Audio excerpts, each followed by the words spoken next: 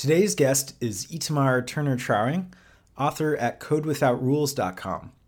Itamar has worked with tech startups including ITA, which is now Google Flights, and he's also been a tremendous open source core contributor on the Python Twisted framework. We sat down last week to talk about his new ebook called The Programmer's Guide to a Sane Workweek. Let's check it out.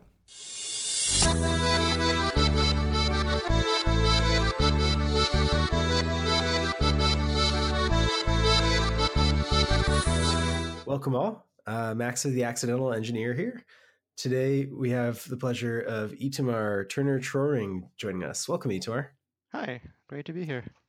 So Itamar is in Boston, Massachusetts. I myself am in Berkeley, California. We're fortunate to be able to be talking together this morning, thanks to the internet. Itamar is a great guest to have on. He's been writing software for over 20 years. He's an author of a really great blog, also an ebook, the blog called Code Without Rules. Itamar, do you mind sharing a little bit about what you write about on Code Without Rules? There's a lot of blogging about specific technologies and programming techniques, and that's all really useful and really helpful, but I feel like there's a lot of skills that you need as a programmer and in your career, which is sort of a different thing, but they overlap, which are not as obvious of a skill, but you still need it. And they get talked about less because once you're experienced enough, you sort of do these things automatically. You have these attitudes, you have these skills, you have the right mindset, and there's a thing called expert blind spot where it's so easy for you that you don't realize it's a thing. And so I try to talk about these sort of skills and attitudes that are obvious to experienced programmers, but not necessarily obvious to less experienced programmers. So one of your blog posts that's my favorite is called Less Stress, More Productivity, Why Working Fewer Hours is Better for You and Your Employer. And I thought it would be a great topic to talk about, particularly about how to negotiate with an employer who you've already set up expectations about how many hours a week you might be working, how late you'll be staying in the office. Do you mind sharing a little bit about the recommendation you give folks about how to dial back the perhaps unreasonable or inefficient hours a week folks are working? So I tend to think of it as sort of two different sides of the same coin, but it's sort of a thing you're doing in both directions. So on the one hand, you want to become more productive, and on the other hand, you want to set boundaries with the person, like the organization or project or manager. And they're sort of two sides of the same coin, because the more productive you are, the less of an issue your working hours are. And the flip side is, if you don't start from the attitude of I'm going to work really, really hard for a really long time. If you start from the attitude of I need to figure out how to do things most efficiently, then that, like, you end up being more productive. So it's sort of this like positive feedback loop where as you're more productive, it's easier to get a saner work week, shorter hours. And if you start from the attitude of your time is valuable, how do I prioritize? You become more productive. So it's like two separate sets of skills that interact and sort of build on each other. One of the topics you write about outside of this specific blog post that I think is very relevant to the less stress part is testing. And I know you've given talks at conferences about testing, but do you mind sharing for our audience how that fits into this lower stress problem? Yeah, and so I feel like the really, really big picture of like being productive is you're working backwards from your goals and you're trying to figure out how do you achieve your goals with um, the least amount of wasted effort. And so sometimes this matches sort of people's natural attitudes to how they should write software, but often it's not quite the same. And like there's this path you often go through as a programmer where you start out and you don't really know what you're doing, and so you're writing bad software and you don't necessarily realize it's bad software. Maybe I shouldn't. I've been talking about how you shouldn't say bad software, but you're writing software that doesn't like I think it's a bad term, so I shouldn't use it.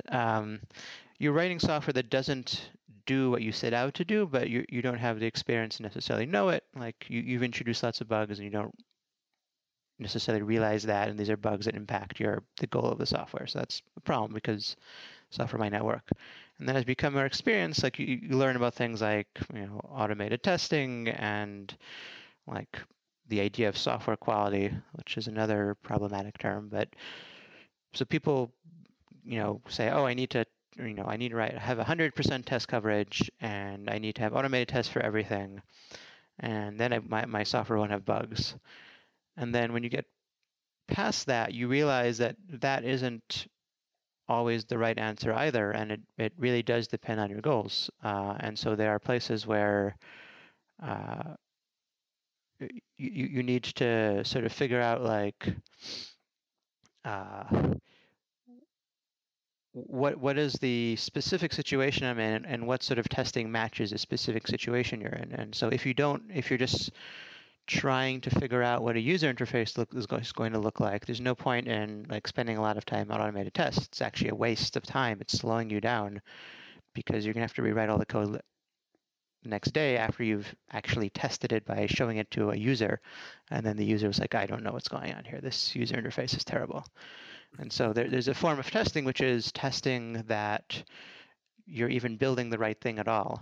And when you're in that phase, there's no point in trying to spend a lot of time on automated tests or like even on working code. Like you're not at the point where you know what it is you're building, and so there's no point in trying to constrain it, because automated tests are basically a way to say I don't want this code to change. And if you're sure that code is never going to change, that's great. But often, if you pay attention, you'll realize that this code is very definitely going to be changing. It's going to be changing a lot. And then the automated tests are just waste. Like it's just effort. You're going to have to rewrite those tests over and over and over again. And so figuring out like not having these sort of absolutes of high quality software means you have 100% automated test coverage, or flip side, another like you can go in the opposite direction of I don't need automated tests because we have to ship fast. But if you ship fast, something that is going to destroy users' data, that's not great either. And so you need to like it's basically about understanding what you need to do in a specific situation rather than having these absolute standards. And this takes a slightly different attitude than and it takes experience, and it takes thinking explicitly about what you're trying to achieve rather than just having these sort of automatic rules that you follow all the time. Got it. Got it. So many folks the hours aren't stacking up in their work week from writing tests, perhaps. Many of them are being pulled into meetings. You mentioned this in your blog post about being brought into meetings that people don't need to be at, and how to converse about it with your manager, how to negotiate with your manager about why maybe you shouldn't be in meetings. Um, do you mind sharing a little bit about what you meant by that? Sure. So negotiation is a something of a job skill in terms of being a programmer, but even more so, it's a job skill in terms of your career, right? You are going to at some point. if you have a job offer, you probably want to negotiate your salary. If you don't want to be working, like you might want to negotiate, being able to work from home if you have a really long commute, that kind of thing. And the problem with these sort of negotiations is that they're high stakes, and negotiation is stressful. Like at one point, I negotiated a shorter work week after getting a job offer, and it's an adrenaline rush. Like it's scary to ask for things. And so one way you can deal with that is by practicing, like just negotiating much smaller things on an ongoing basis.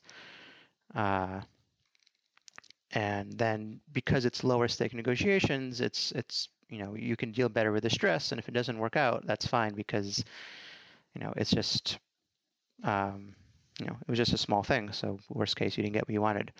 And so meetings are a good negotiation practice because like in many jobs you just have these meetings where honestly they're not that useful or they're not that useful for you. And so it's a great, like, if you can negotiate like with your manager and say, hey, I probably don't have to go to this meeting and here's why, then it frees up time and also you get to practice this skill. And And so I'm pretty positive you're not telling people don't attend any meetings. no, One of yeah. yeah, so part of negotiating is understanding what the other side of the negotiating wants. It's like, why does your manager want you to be in this meeting? And sometimes and if you can figure out a way to, so sometimes you have to be in the meeting because like that you cannot get out of it. Like if this is a post-mortem for some disaster, this is not the meeting you want to try to get out of because this is about making sure disasters don't happen. But there's other meetings where, so let's say the idea is you need to report to management about something that happened, and then there's like 5 other items in the agenda. You could probably say, hey, can I do it at the beginning of the meeting and then I can leave to get back to work? Or can I just come in for that part of the meeting? And when you say get back to work, you're reminding your manager that if you're sitting in the meeting, you're not doing the rest of your job. Or maybe the point of the meeting is to figure out your status on something. And if you know it's going to be ready real soon now, you can just say, I'm going to have this ready tomorrow. Here's my evidence. I don't think we need a meeting. Why don't I just, finish up the work and then we can skip it. And so if you can figure out ways to uh, meet the needs of whoever is in charge of the meeting or is inviting you to the meeting without a different way, like that's a great negotiation because you're both getting what you want. But you're still not just saying, sure, I'll do this thing. Instead, you're practicing that skill of trying to work out a better agreement for yourself without that is still acceptable to the other side. I agree with all of this. One of the other added dimensions that makes it tricky to negotiate or to argue for or question why not be in a meeting is that there's often an unspoken reason for you to attend meetings of, well, you're bolstering your manager's social capital by being in the room.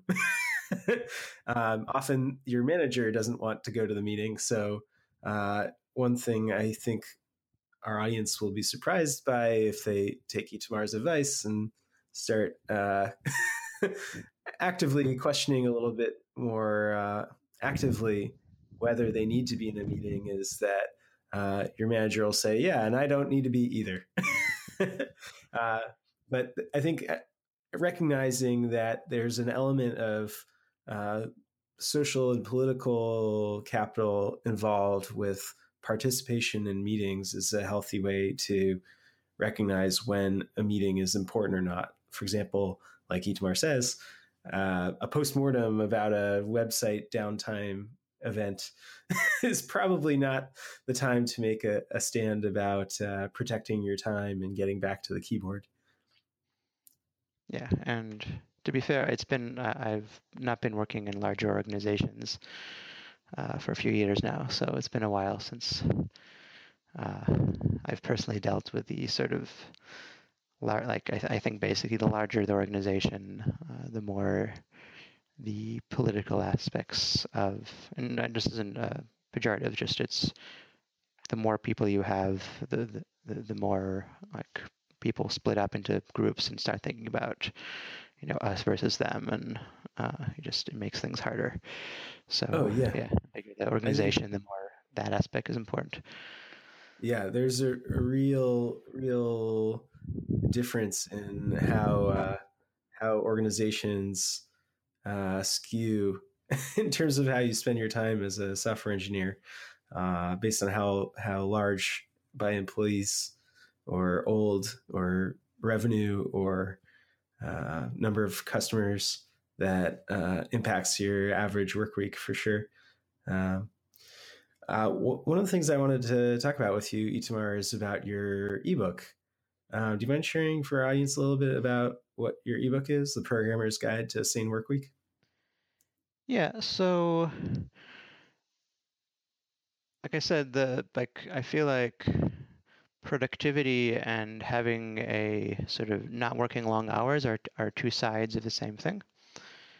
And I know that there's a lot of programmers who like are just overworked, and so or maybe just spending too much time on their job. So it might be, working evenings and weekends, or it might be you have a really long commute back and forth to work, and like there's a lot of research suggesting long commutes just make people really unhappy, uh, or you know just being in a job situation where like your job is sort of taking over your life, and not for everyone, but in many cases, this is sort of it's in addition to making you unhappy, it's also like while it might seem like a good idea to work long hours, is actually counterproductive. But there are many organizations that don't realize that, and so I wrote this book to help people both get some of the skills to become more productive and to learn, like just understand the importance of negotiating and give a few ways to practice it, and why the benefits of like if you uh, live below your means and have some money in the bank, that's a really great way to strengthen your negotiating position. So partly it's about skills, and partly it's about the different ways you can get to whatever sane work week means to you, because different people want different things in different parts of their life. And depending on your level of experience and where you live and what your skills are, there are different options available to you. So partly I also want to talk about those options. So like you can just find there's companies that are just a great place to work, and you'll work a reasonable number of hours. And for some people that's great, and some people want remote work. And consulting is a very different kind of working, but for some people it's a great way to get the time they want. I've negotiated a shorter, less than full-time work week a couple times. And so there's different paths you can take, and I want to sort of explain to people what their options are and what they need to do to get there. Got it. Got it. I think an interesting topic to touch on is about how come with the rise of internet and distributed computing, it's still quite rare to find full time jobs that allow being a remote employee. So solving this problem of the long commute and that contributing to a long work week. What are some of your pet theories about why remote work isn't more popular than it already is? Well, so partly it's that there are good reasons why uh, people might want you to work in person. I used to work on software for the airline industry, and you had to learn a huge amount about the way airlines do things, because they've been using computers since like the first airline reservation system went online in like 1960, and so the systems they use, and they're just very large organizations. So you just had to learn a huge amount. Like when I started, VP of engineering told me it'd be 6 months till I was fully productive. and partly because of business logic and part because of the code base. And so being face to face is just massively higher bandwidth, and it is uh, a it, there are good reasons to say we want everyone to be in the same room. And so, like, if you're in the situation where you have a long commute, like in general, it's always easier to, unless you're in a really dysfunctional organization.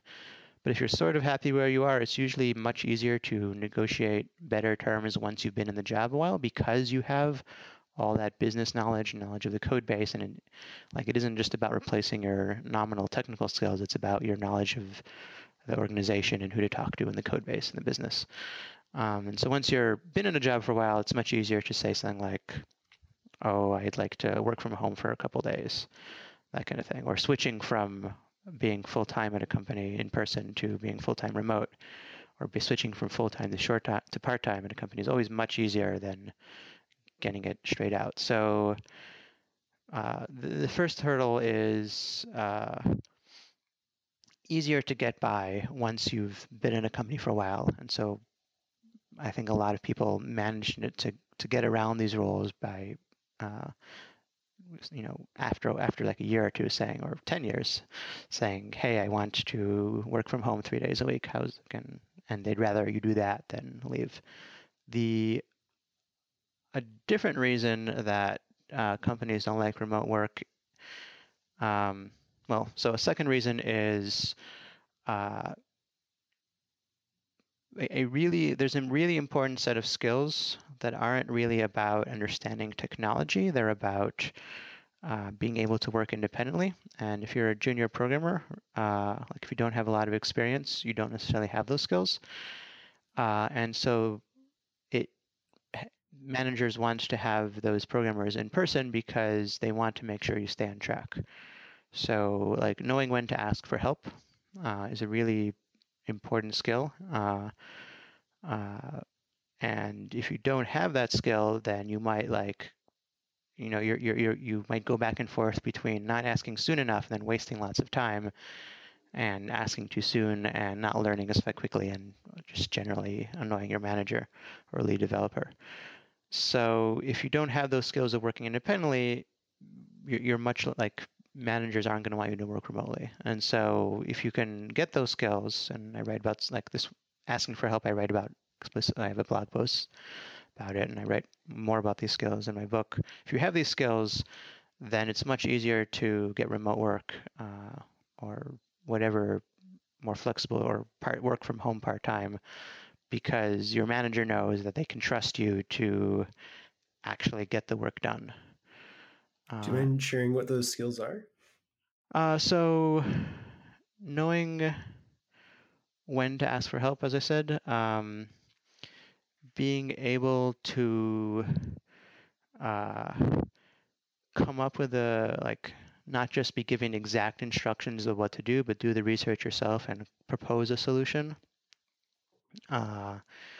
Being able to prioritize to understand, which parts of the work are necessary and which part are nice to have and which part are, we can skip it. Because there's always whenever someone gives you a set of requirements, like they tend to conflate all three. And so, someone says we should implement this. If you're junior programmer, you'll just go and implement it, and you will probably do too much work and not do quite the right thing unless it's really heavily specified. But if you learn to ask, why are we doing this? Like, what is your goal? What does success look like? Then you figure out that, they gave you this solution, but really they have an underlying problem, and maybe you can find out a better way of solving that problem than the solution they proposed. Or you might figure out that, yes, the customer really wants this in 2 weeks, but really they only need the first couple features in 2 weeks, and the other 2 features can happen afterwards. And so if you have to implement things in that order, because that way if you run out of time, they've at least got the features they wanted. So learning how to have these conversations of why are we doing this? What are their parameters? What is the underlying problem that's causing this? is like was much better. And there is some level of like you need to understand the technology stack to some extent enough that you can at least answer like some of the questions on your own, that kind of thing.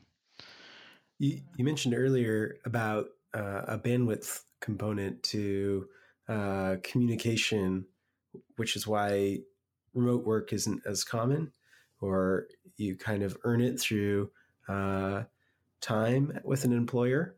Um, I find that so interesting about how there's a component to communication that's bandwidth, meaning the throughput of information flowing between you and the person you're communicating with.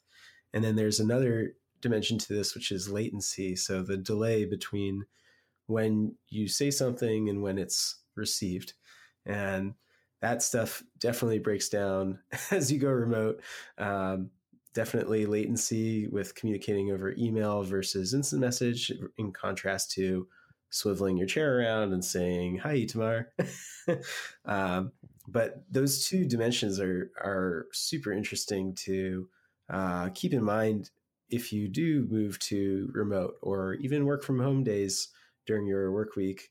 What you're really missing out on is often latency, where you're unreachable by Slack, by your manager or your coworkers. And the negative side effects of that, not just for the business, but for your reputation inside of the business, are very expensive. And all of the things you're just mentioning here as skills to develop in your book are super important for preventing loss of public image with your employer, that I totally agree with. I've observed, I've committed grave sins myself in my employment career so far.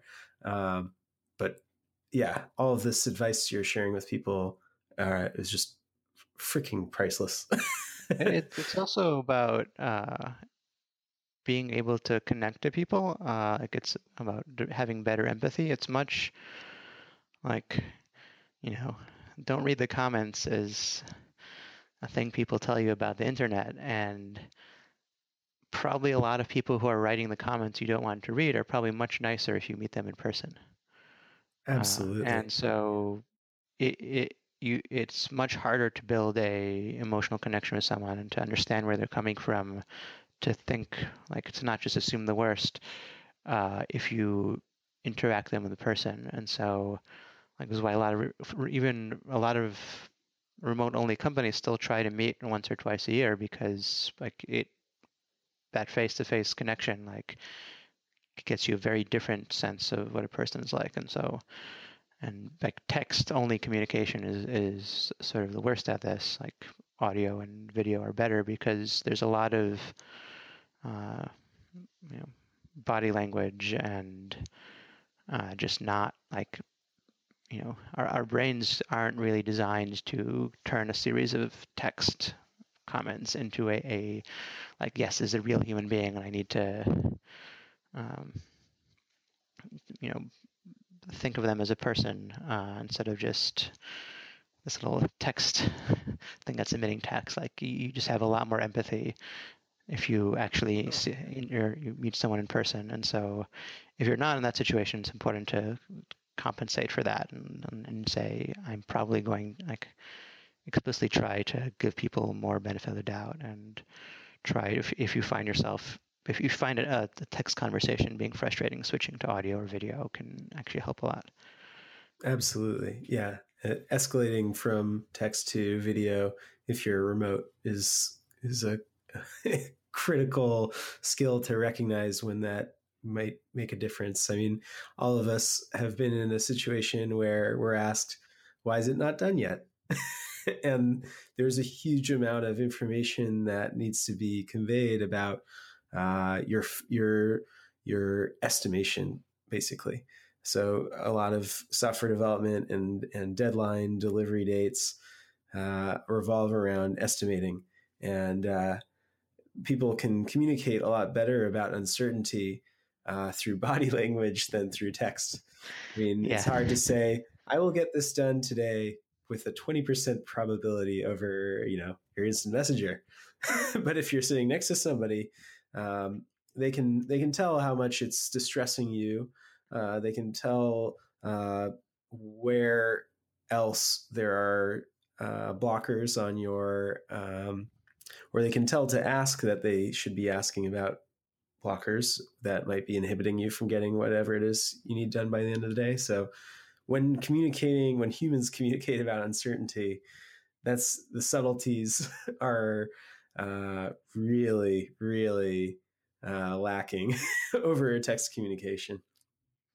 Yeah. And I guess there's, going back to the sort of overarching question, a third reason that companies don't like things like working from home or remote work is this much more negative attitude of valuing surveillance over actual output. And similar things result in people being encouraged to work long hours. If you don't have a good sense of what the output is like, it's very easy for a manager to fall into the trap of, I can't measure output, so I'm going to measure like how many hours you're sitting in your chair. And this is usually very counterproductive. I think the most egregious example I know of is the short hoe, which is an agriculture implement that like field workers in California used to be required to use the short hoe and like to dig up lettuce and stuff. And it was like it led to a really, really high injury rate. It was not ergonomic at all. But the farm, like the people who ran the farms liked it because it was very easy to see if someone was working. And so there was like a bunch of like the United Farm Workers like spent a bunch of time like on striking and campaigning, and there was some legal lawsuits, and eventually they got banned. And output went up, like according to the CEO of at least one lettuce company, like, and there was a lot less injuries when they switched to long hoe.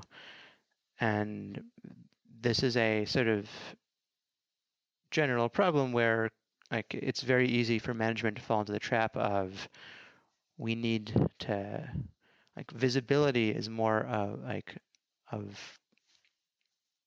what people are doing is much more important than what they're like the actual output.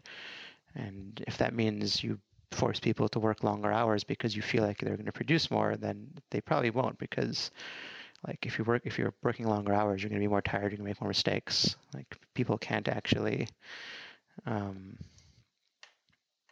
like So there's limits to how if long people can work.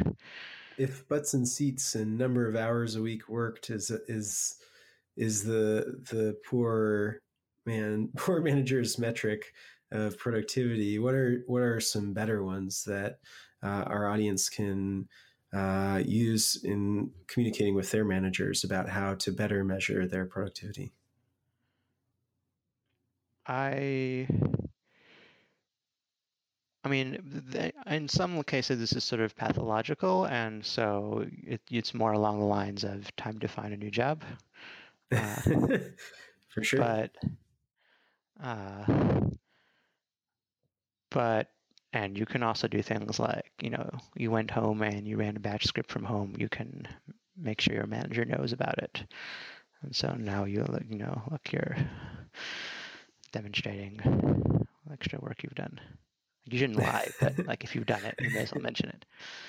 Yeah. Lying is a bad idea. But in if it's more, uh, if it's not a pathological case, uh, it's make it very clear, like this is where productive, like having the right attitude to productivity. Like productivity isn't about writing lots of code, right? There's a limit to how much code you can write, and it varies person by person and so on. But when you're trying to do as a programmer is not to write code. Like the best programmer in the world would come into work, like sit in a chair for an hour and think and say, aha, and here's how we can do it. And they would, click two buttons, everything would work and they'd be done and they'd go home. right? And no one can actually do that, but like the software is in some sense a liability because you have to maintain it. Like it's the whatever the outcomes are, like the thing that you're enabling is what matters. And so if you can sort of internalize that attitude of I'm trying, like really figuring out what the goals are, making clear that you understand them, and then working towards that, and then explaining how what you're doing is going to help meet those goals. Uh, like it makes it clear. Like if you just said like, uh, I went off and write a bunch of tests. Well, so you like, I mean, that sounds nice, but is it actually valuable? If you said, you know, if we get this particular part of the code wrong, it's going to have this like it'll be really expensive for the company because it'll destroy all our orders or whatever. And so this particular part is extremely critical to get right. And so I'm making really sure that it stays within the right parameters. Then you're explaining what you're doing in a way that ties into the goals of whatever your project or organization are. And if you can't explain that, then what you're doing actually helps the company's or project's goals, then or the user's goals, then maybe you should reconsider what you're doing. Agreed. I mean, one of the common hangups that people end up encountering, especially with remote work, is in code review, getting challenged about, oh, you don't have enough tests, or oh, there's a non-business logic problem to your code. One of the things that we talked about earlier about bandwidth and latency of communication is that trying to understand people's real amount of caring of their opinion in giving a code review response is harder to do remote. So, for example, one of the other sources of one of the things that might contribute to a longer work week is coworkers who provide critical, hoping to be constructive feedback about maybe code you're trying to merge into your company's code base. But really, it's they're artificial points of feedback, and it slows you down. Do you have any tips for people who are in jobs with coworkers who often give somewhat superficial feedback about in code reviews and slow you down when it comes to getting your stuff done? I mean, telling your manager you didn't get something done because you didn't conform to your team's style style guidelines, yeah, is similarly not a very valid excuse. So for people whose work weeks kind of creep up and productivity creeps down due to poor code review process or hangups about non-critical things, do you have any advice for people about how to handle that situation? So this is in some sense a organizational problem because uh, this is probably affecting everyone, so it's not just an individual problem. And so to some extent, it's about trying to improve the code review process and try to improve the organizational process. And so it starts verging into negotiation. And so one thing is you can try to, so one useful thing is in code reviews is to make sure you require that all code reviews, when you give a list of bullet points, are things like this must be done versus I'm not super happy with this, but I'm okay with it going forward. Like so, and always having a clear next step at the end of the code review. And I think open source project used to have this problem with code reviews and added this policy, and I think it helped a lot, where you say these 3 items must be fixed before proceeding, and these are sort of so, but making clear the difference between blockers versus I'm not super happy, but okay. and then having a clear either yes you can merge it after you fix these or please resubmit for review. Having those two options and forcing people to be explicit about it is really helpful because like you can't always tell the difference between those two things, and so you might resubmit it for review and like it might slow things down a lot when their actual intention was once you fix it you can just go. So having people distinguish between those things is useful. Automate as much as you can. So there's really no reason code formatting should be a thing you spend any time at all on at this point. There are tools Agreed. for Linting or yeah, well, style specifically code checking. format. Yeah, not even style. Like the ideal is not style checking. Style checking still requires a human to fix it. Like I think one of the very few things I like about the Go programming language is they have a coding standard and then they have a tool to reformat, and then no one ever talks about it anymore. Uh, and so I mostly write in Python. There are tools for Python. Yes, the output won't be quite as nice as if you did it yourself, but like you just configure it, you auto format everything, and you don't ever think about it ever again. And it's just people don't have to spend like having a human being code review for style is just a waste of the human being's time, right? Agreed. And having One a of the person, things sorry. I was just going to say real quick that one of the things I wanted to share with our audience that I didn't have an opportunity to mention in the intro is that Itamar was for a long time a core contributor of the Twisted Python library for asynchronous network coding. And um, that's actually how I first met Itamar, was in Boston looking for tech meetups, and ended up attending a bug a bug bash or an issue sprint for the Twisted open source library. Funny enough, but back to productivity around code reviews and how to figure out how to where your hours are going in your work week. Um, what are some other best practices around quickly iterating on your code so that you don't hit roadblocks, organizational roadblocks, with people questioning whether your code can be merged or not? So partly it's like, yeah, having those standards. And the other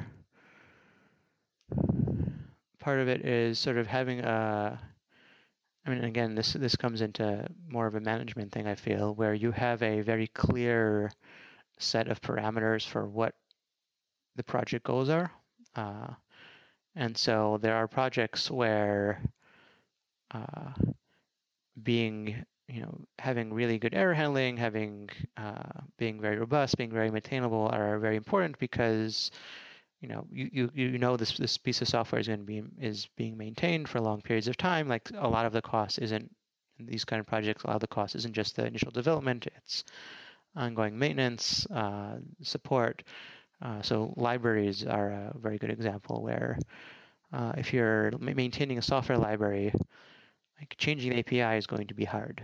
Like so, it's worth both being sure about your API and like maybe having ways to say this API is experimental, so we allow ourselves to play around with it so that we can iterate and experiment without locking ourselves into the first design.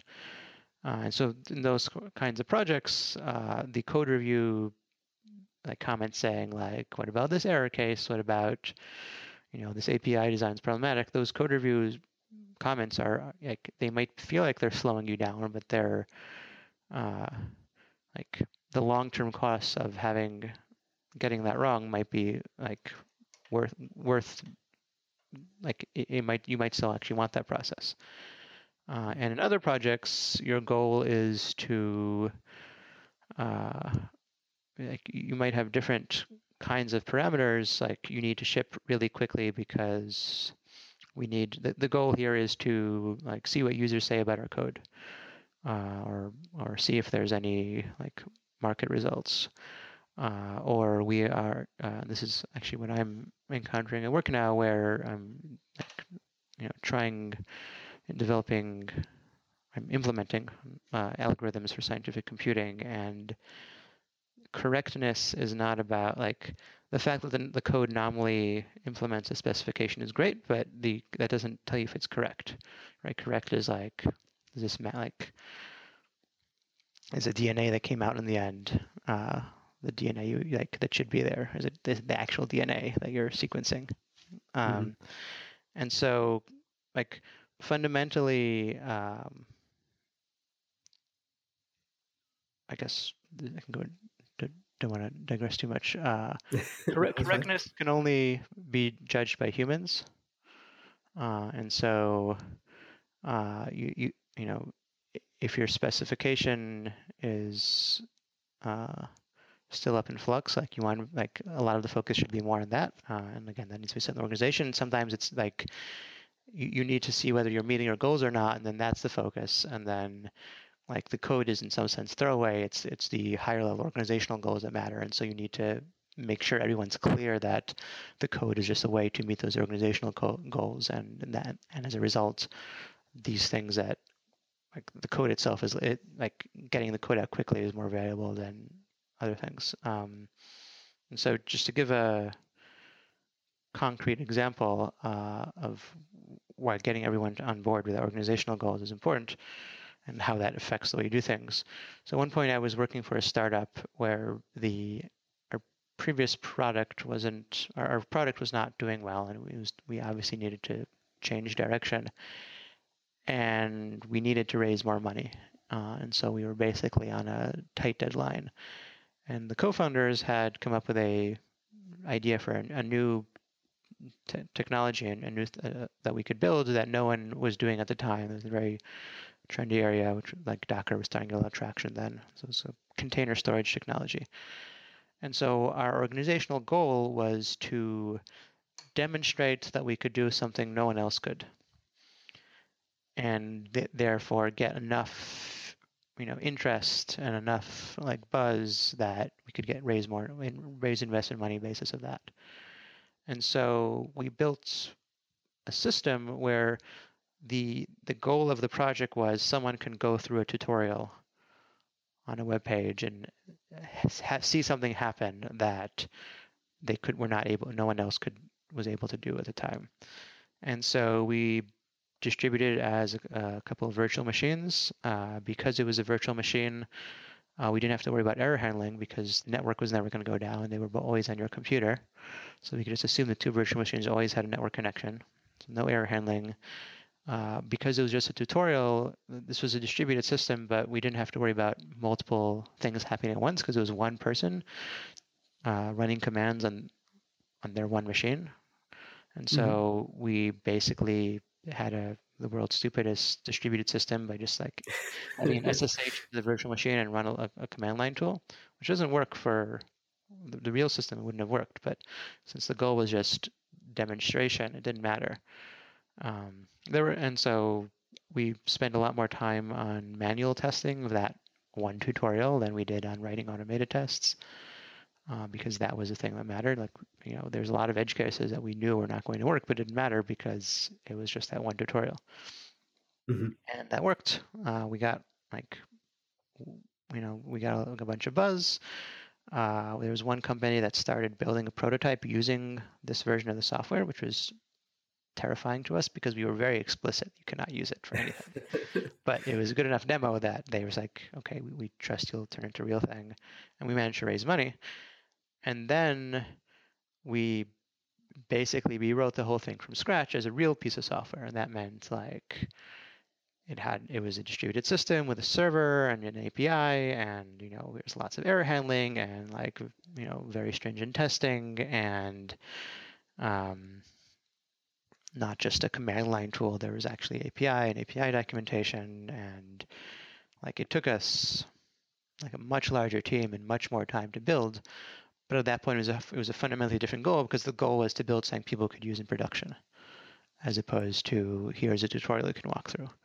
And so So, nominally the same product, but like a fundamentally different set of goals and a fundamentally different architecture and standards and means. so under certain circumstances, manual tests are the acceptance tests of whether your software is working or not. In many What's used. circumstances, actually. Yeah. In fact, because perhaps all, as software is being made for people, yeah. usually. Well, and like it's worth realizing that automated tests cannot tell you that your software is correct because the software does not understand what your software is doing. All an automated test does is tell you that for one set of inputs, you always get the same output. So it's telling you that it's consistent, operating consistently, which is a really useful thing in many circumstances, but it may be operating consistently wrong, right? It may be you implemented the wrong thing. It may be you uh, may be unusable when a human being actually interacts with it. It may be that your specification is wrong. It may be that your test is encoding the divergence in the specification. So fundamentally, you need a human being to think through whether something is correct or not. And that might mean, a human being doing manual testing. It might mean code review, like someone who doesn't understand your algorithm going and reading through it and asking you, why are you doing that? Uh, I recently translated some code into equation so I could, mathematical equation, so I could walk through it with one of the scientists. And um, so I ended up with like 10 lines of mathematical equations, and uh, in two different points, he's like, "Why? What?" And I'm like, "Oh, I didn't write that down correctly. Let me fix that." But like that's a 10 lines, and I had a 20% error rate just transcribing from code to math. Mhm. So it's not, and I understood the algorithm. Like once you pointed out, it's like, oh, I wrote that down wrong. And so there's Mhm. just this you there's this baseline error rate everyone's going to have, and the fact that your automated tests tell you're giving consistent results doesn't you may be getting consistent results of not what you intended to write. So you need that So human insight. we're coming up on an hour here. One of the things I would like to ask you is, are there any things that you wish I had asked, um, or topics that we should have covered? Uh, I guess going back to the idea, like the two phases of productivity and working long hours. Um, like just there's a whole bunch of research, like going back at least 100 years, suggesting that uh, working long hours reduces people's productivity. Mm-hmm. Uh, and I suspect that if uh, you're doing two different sets of things, just like if you're programming and doing some other completely different thing, that's not the case. But uh, in general, uh, it's sort of like it's not just that you don't produce less, you actually produce worse. Uh, like the sort of often the best way to solve a problem is just to say, okay, it's 5 p.m. I'm stuck. I'm going to go home, and then you come in the next day in the morning and you just figure it out in 5 minutes. Uh, and so just having that mind shift, I think, is the most important thing that I can. Uh, Most important point I want to try to convey is just uh, working hard is important, but like you need like you're a human being. You need to like understand the limits of your body. You need to understand the limits of your cognitive abilities and compensate in various ways, like code review and tests. And you need to uh, realize that, and be cognizant of your emotional state, and uh, be cognizant of the emotional state of other people and what they're feeling, and like software is about writing stuff for a computer, but in the end we're people, and we need to uh, and we're working for people and with people, and we need to remember that, and both have understand yourself as a person, other people as a person, and you're not a machine. You're not in the end, the machines are just a thing we're using to compensate for our own limits as humans, and in order to serve our own human needs. And those human needs are in the end much more important than the actual software. Agreed. So I want to plug your book one more time and your website.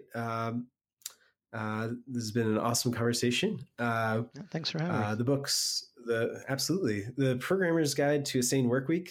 I'll include links in the show notes. If you guys are curious about Itamar's blog, codewithoutrules.com. Itamar, thank you for coming on. Thank you for having me. It's been a pleasure. Thanks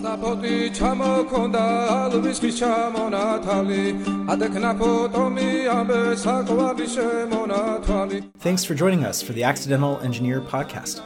If you enjoyed our interview with Itamar and want to hear more about professional software engineering careers, visit our website at theaccidentalengineer.com. We have a large backlog of video interviews, and sign up on our email list to be notified when we publish new ones.